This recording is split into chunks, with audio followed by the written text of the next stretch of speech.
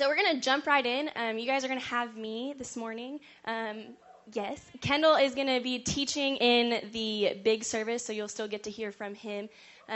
But last week, Kendall talked about Jesus healing a man with leprosy out of Matthew 8. And the whole point was this man had taken his value and his worth and put it in his circumstance and kind of asked the Lord, okay, would you heal me from this, and associating his value and his worth. And so today we're going to kind of be taking that exact same concept and that exact same thought and just applying it into a different way. We're going to be in the book of Ruth. So to get started, I'm going to have you guys get into partners and just read the first chapter of Ruth together. So just start at the very beginning of Ruth 1 and read the entire chapter. Find another partner. Just really groups of 2 would probably be best and easiest. If there's an odd number, it's okay to have a group of 3. But I'm going to give you guys like 3 minutes to do that. And yes, the first chapter in the book of Ruth. So just Ruth 1. And you just read the whole chapter. All right. I am going to go ahead and pray real quick, and then we're just going to jump into this chapter. The goal is we're going to just walk through Ruth 1 together, and I wanted you guys to be able, before we even started, to be able to see everything that happened so that you get the whole picture, and then we can kind of go from there. So, dear Heavenly Father, I thank you for this morning. I thank you for what you did in so many lives over the break. God, the ways that you moved, the families that you touched, the people that you touched, God, and how that's going to continue to happen. God, that we're still in the ripple effect here in Nacogdoches, and so I just ask that this morning we just invite you in. Holy Spirit, I ask that you would take a story that we've heard over and over, time and time again, and bring a fresh word. God, that you would bring a fresh perspective, a new perspective that only comes from you, Holy Spirit. And God, I ask that you would calm my nerves. God, that you would just speak profoundly to each and every person here in one way or another, because you know exactly what we need in this moment. And so we just say our arms are welcoming that. God, we're asking you to completely satisfy us this morning, that you would, we just say we need you, and but we're allowing you just to come in and to speak this morning. And so I just pray all of these things in Jesus' name. Amen. So this story has been so encouraging to me over the last few weeks. It has been so encouraging because this has been a story for me when just tragedy after tragedy keeps attacking my faith just over and over and over again. Or this story has challenged me of, okay, is living a life of integrity really worth it? Is it really worth just that? This story has been a platform of, okay, my life that just seems it's such an ordinary life of faith. And God keeps telling me, okay, but I'm going to do something I'm going to use you in a great way of, okay, I can't really see that. Or this story has been recently, okay, God, where are you? I can't place you. I don't know what you're doing. I don't know where you are. I don't know where you're speaking. And it's just, this has been a story that has sustained me through each moment, in each thought, and each way. And so that's why I'm kind of bringing you guys into this journey with me that I've been reading through Ruth. And so even if this doesn't apply to you right now, I totally believe that it will apply to you at some season, at some point in your life. So first, when we get started, we have to understand where the book of Ruth is taking place, what time it is. This wasn't just a dark time for Naomi and her family. This was a dark time for all of Israel, all of Bethlehem. You read in judges. You see in the first verse, it says, in the days when the judges ruled, there was a famine in the land. So not only was there a famine in the land, but it also took place in the time during the judges. And you can read in the book right before, in Judges 21, verse 25, it says that they had no king, they had no ruler, that they just did whatever they saw was right in their own eyes.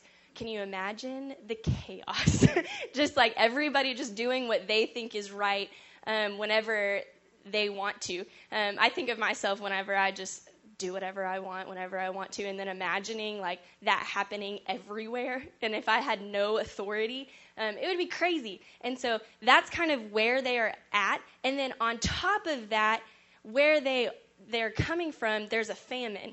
So they also have no food. And just the chaos that creates. I think Kate just shared a testimony from Haiti of what it looks like for a group of people to have no food. And they're just constantly begging. And so this is where the story starts, is in this time that not only is it just Naomi and her family, but the entire people of Israel is kind of just struggling.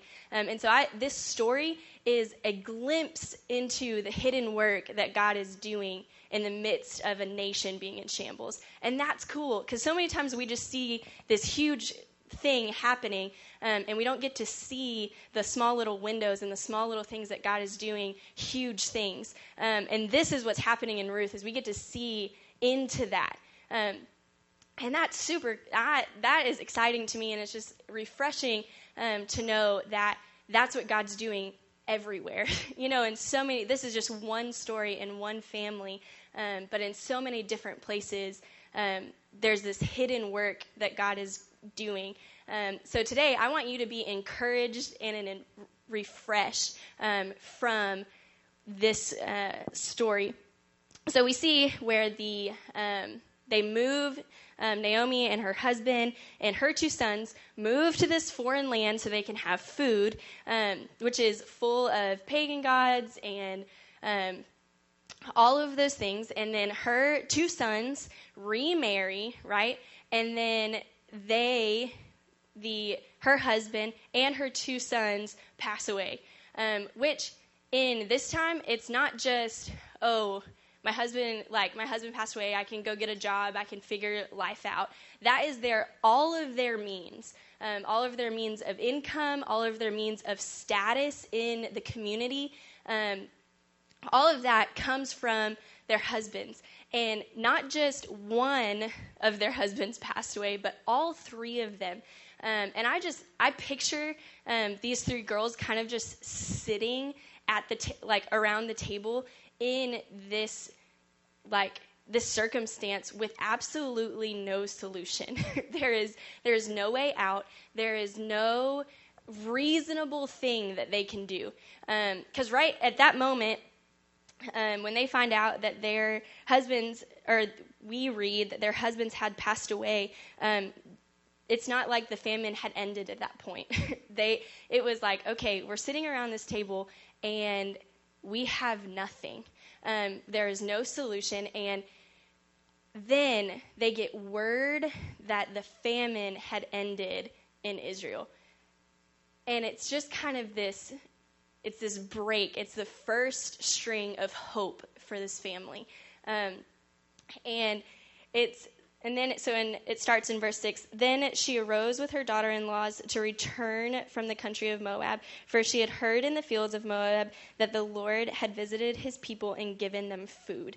And so it's like there's this, here out of this desert place of absolutely nothing and no solution, God says, okay, you know what? Here you go. I'm going to bring food to your land that hasn't had food in 10 years. You read up beforehand that they had been in Moab for 10 years. This place had not had food for 10 years. It's like, that's a long time to be in that place. And so these girls, they decide, okay, well, we're going to have to go back to, or Naomi kind of was like, this is the only hope that I have, is going back to this place.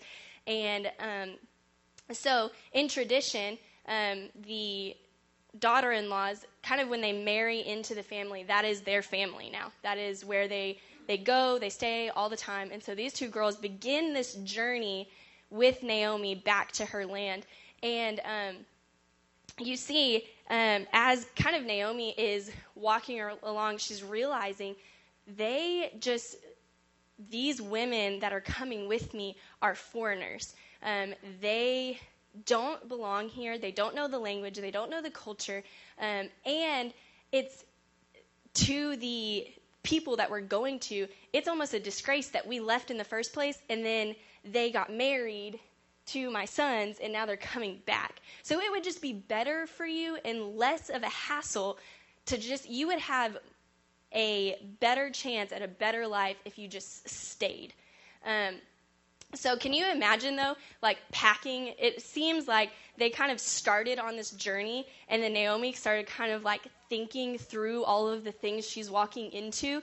Like, okay, first of all, me and my family left 10 years ago, and then my 2 sons got married to these wives that they probably weren't supposed to get married to. Now they've all passed away. Now the whole herd of us, us 3, are walking back into this place. And with nothing. It's not like they're coming back bearing gifts of like, okay, can you come take us in? Like, can you let us come back? And so she's kind of like thinking through all of these scenarios as I picture walking. I don't know if they were walking or on a camel or a donkey, but I just picture them walking, and it just kind of like dawning on Naomi of, oh, okay, it's probably best for these 2 girls to just stay in their land and start over. Like, maybe it would be a possibility that they could get work, or they could go back to a relative, because we also read in Naomi's plea for her to say in verse 10, and they said to her, no, it's back up. But Naomi said to her 2 daughters-in-laws, return each of you to her mother's house. May the Lord deal kindly with you as you have dealt with the dead and with me. The Lord grant you that you may find rest, each of you in the house of her husbands. Then she kissed them, and they lifted up their voices and wept. And so they kind of said, and then at that point they're like, no, we're still going with you. And then she says again, no, because I know the circumstances that you're going into. But Naomi said, turn back, my daughters. Why will you go with me? I have yet sons in my womb, that they may become your husbands. Turn back, my daughters. Go your way, for I am too old to have a husband. If I should say I have hope, even if I should have a husband this night and should bear a son, would you therefore wait till they were grown? Would you therefore refrain from marrying? No, my daughters, for it is exceedingly bitter to me for your sake that the hand of the Lord has gone out against me. And so she's kind of saying, even if I was to get married right now, in this moment, and have a kid, still wouldn't work out for you. Like, I have no relatives. I have no one that you can go back to. So therefore, if you come with me, you're going to be widowed and childless your entire life. That's pretty much what she just says, is I have not, and we know differently because we've read the rest of the story, but this is the picture that Naomi is painting for Orpah and Ruth, is if you come with me, there is no possibility of there being anything but pain and suffering for you. And so at that point, Orpah kind of gets the picture. She goes, okay, I got you. I'm just going to go back and start my life over again, right? She's like, you know what? You're right. Because I'm just going to go plow some fields somewhere else, hope that my mom is willing to still make me food. And maybe I can figure out if I find another husband. But this is where we begin to see Ruth's character. So Orpah kisses her mother-in-law, but Ruth clung to her. So after Naomi paints this picture of all things of anything you could be successful with, you have no opportunity to be a respected individual in my community.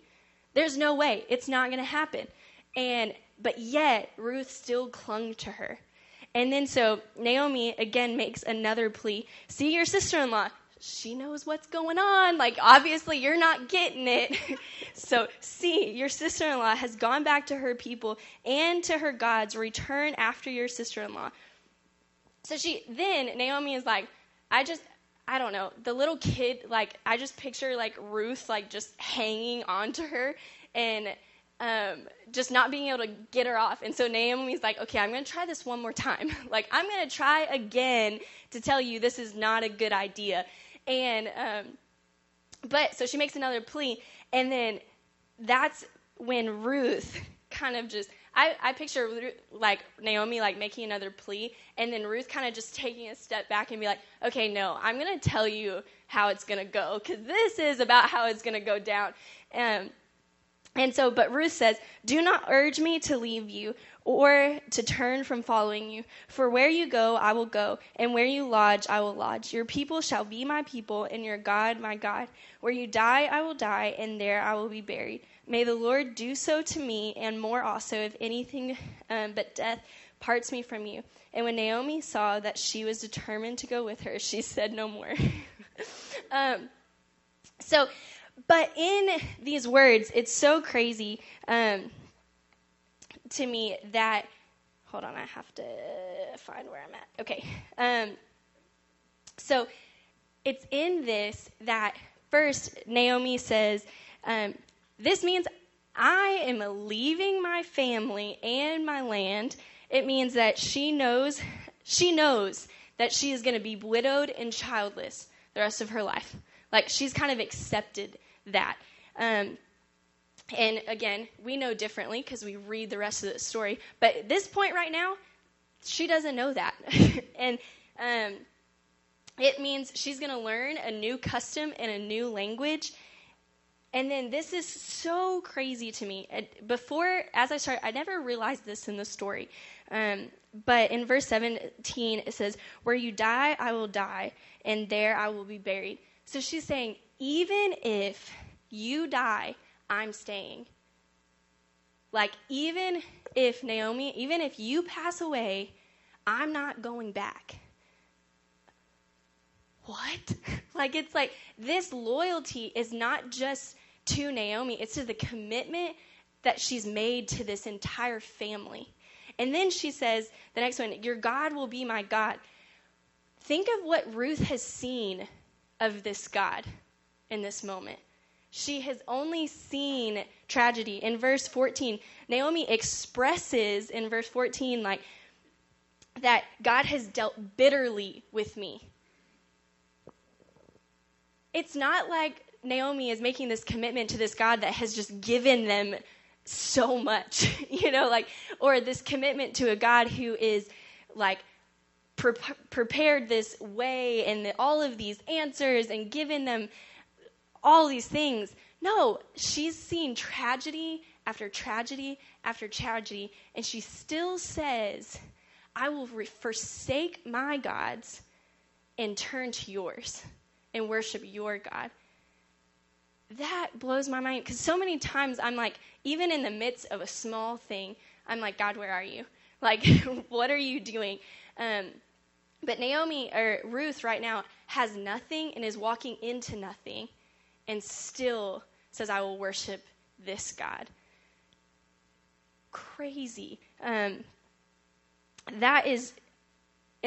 in that moment that Naomi is like, okay, you're not going anywhere, and you understand what you're walking into. Ruth just kind of grabbed her hand and says, I don't care how miserable life is going to be. I'm going with you whether you like it or not.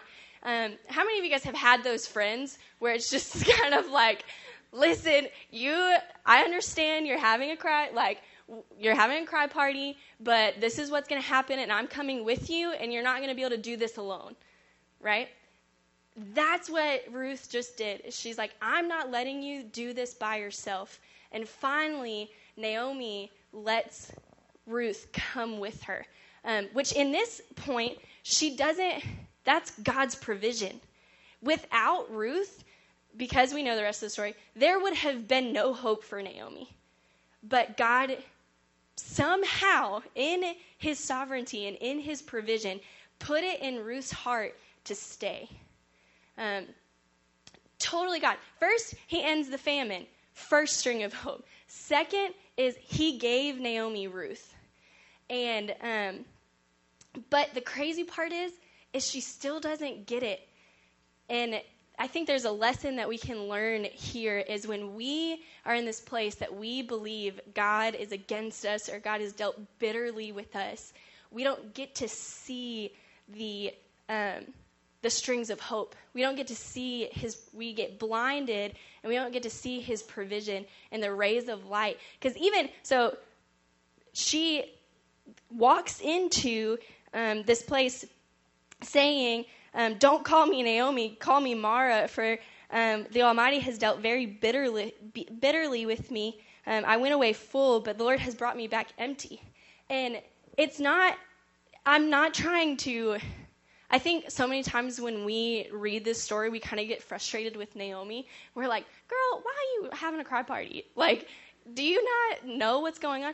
But, the reality is, she in this moment still has nothing. But because she's blinded and sitting in this hopelessness, she's just sitting there, that she can't see God's provision.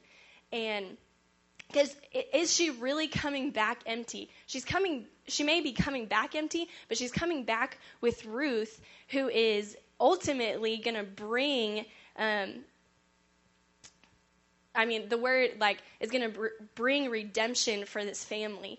And she's coming back into a place that now has food. Those two huge things that God has done. But even though, this is so encouraging to me, even though Naomi was this hot mess and this woe is me, God still continued to be a provider. And he still continued to be faithful. And didn't just go, oh, well, sorry. But the other thing that you have to realize is Naomi never questioned if God existed. In everything that she did, she always knew that God existed and that he was sovereign. And that is huge. It's even in this hard thing, God is still God. And he's still completely sovereign. And then, because she even says, God has brought me back empty. And why call me Naomi when the Lord has testified against me and the Almighty has brought calamity upon me? So Naomi returned, and Ruth the Moabite, her daughter-in-law, with her, returned from the country of Moab, and they came to Bethlehem at the beginning of the barley harvest. And the crazy part is, I think this is written so beautifully, because it just goes, tragedy, the emotional process that which these girls go through. And the last sentence of this is, and they came to Bethlehem at the beginning of the barley harvest. It's this is the connecting piece to which sets up this entire family to a life that is completely redeemed, and even more than what they could have ever thought.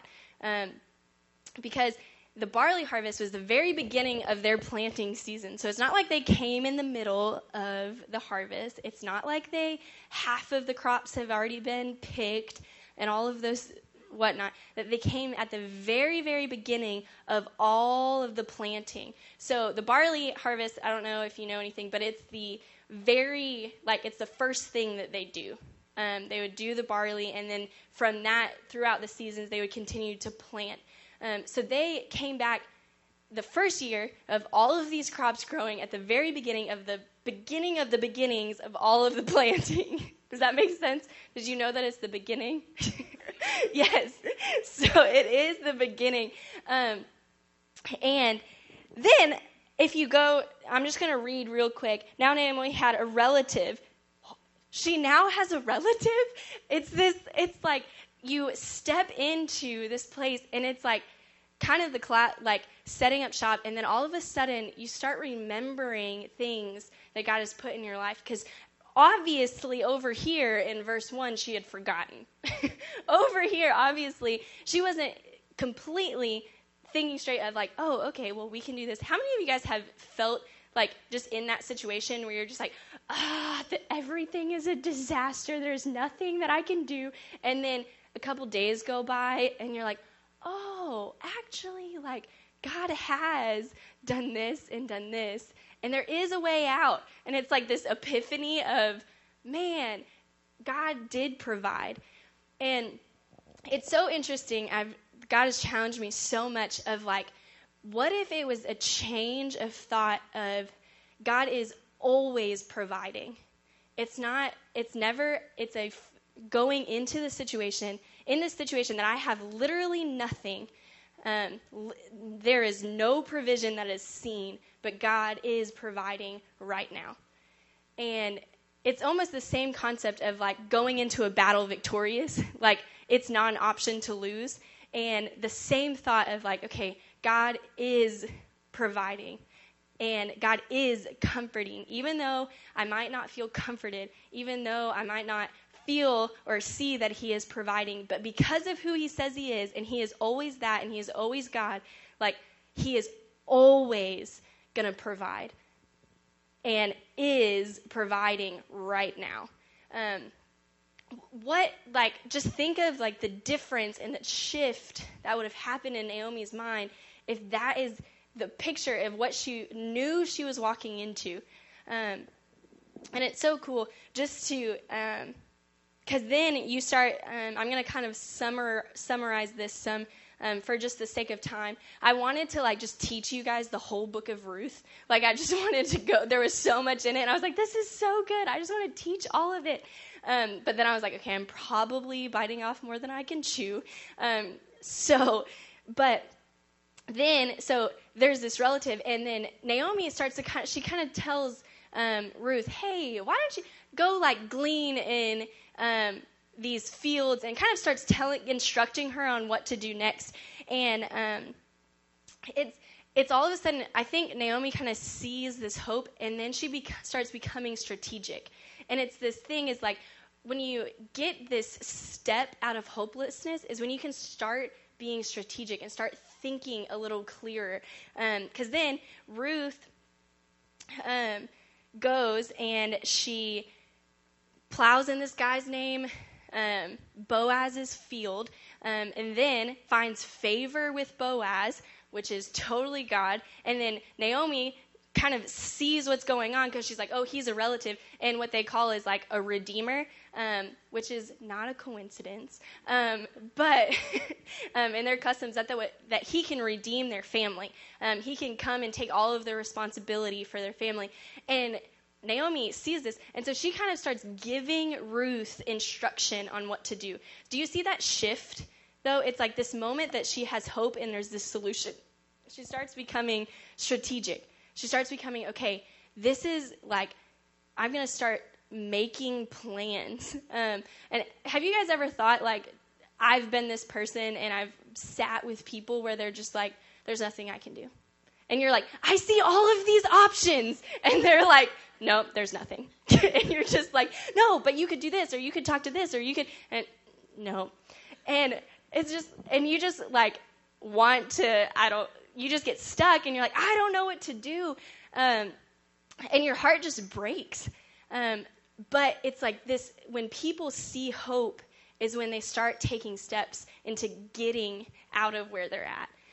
And so I just want to encourage you guys to kind of just show people hope, show people the way out, like be that person even when they don't want you to be. And that's hard. It's hard over and over and over again, reminding of people of God's faithfulness and God's provision and God's sovereignty when that's the last thing that they want to hear, because then they're like, you obviously don't understand the situation I'm in. And it's like, no, but I do. Like I do. I see you, but I still know that he is the same. And so just continue to push to that, because we're going to do the thing that you never do, is we're going to jump to the end of Ruth. all of you guys. I really encourage you guys to read all of it. But for the sake of time, we can't do that. So in this story, Ruth goes and gleans from, that's like the Christian word of like goes and picks up the scraps from Boaz's field. And then Boaz, who just happens to be a relative, finds favor with her, and she goes to him and kind of asks him, hey, I want to marry you. Will you redeem me? And he says yes. So God works it all out. That's like the very summarized version of what happens in 2 and 3. He says yes. And then, so you see, so Boaz took Ruth, and she became his wife, and he went into her, and the Lord gave her conception, and she bore a son. Now, think, she was already married before and was barren. Like, the fact that she didn't have kids yet is crazy. She was in Moab for 10 years. We don't know how long she was married. We don't know any of those things. But the fact that she gave conception was huge, because she should have already had a kid. And so just already that, all the things that God had done, and then he's like, okay, but I'm not even going to stop there. I'm not going to just give your family all of these things, but I'm also going to give you a child. And then the woman said to Naomi, blessed be the Lord who has not left you this day without a redeemer, and may his name be renowned in Israel. He shall be to you a restorer of life and a nourisher of your old age. For your daughter-in-law, who loves you, who is more to you than 7 sons, has given birth to him. Then Naomi took the child and laid him on her lap and became his nurse. To me, it's crazy that the last part is not about Ruth. It's about Naomi. And the thing that, because it was Naomi that was caught all up in this despair, and it ends with Naomi, this grandmother, she's a grandmother to this child, sitting down, holding this baby that was once impossible. There was no way that this child could have ever been born to her, only in chapter 1. Because that's what she had said. She was like, it's impossible for you to be married, and you're going to be childless. But the story ends with this grandmother holding this child. Could you imagine how precious that baby was to her? Could you imagine her thoughts about God in that moment? It's crazy. And I just think of the joy that happens when you just see a grandmother holding a grandbaby. Like, it's already a miracle. It's already something that is so beautiful in their eyes. But then to be Naomi and to be like, this wasn't even close to being an option that I thought was possible.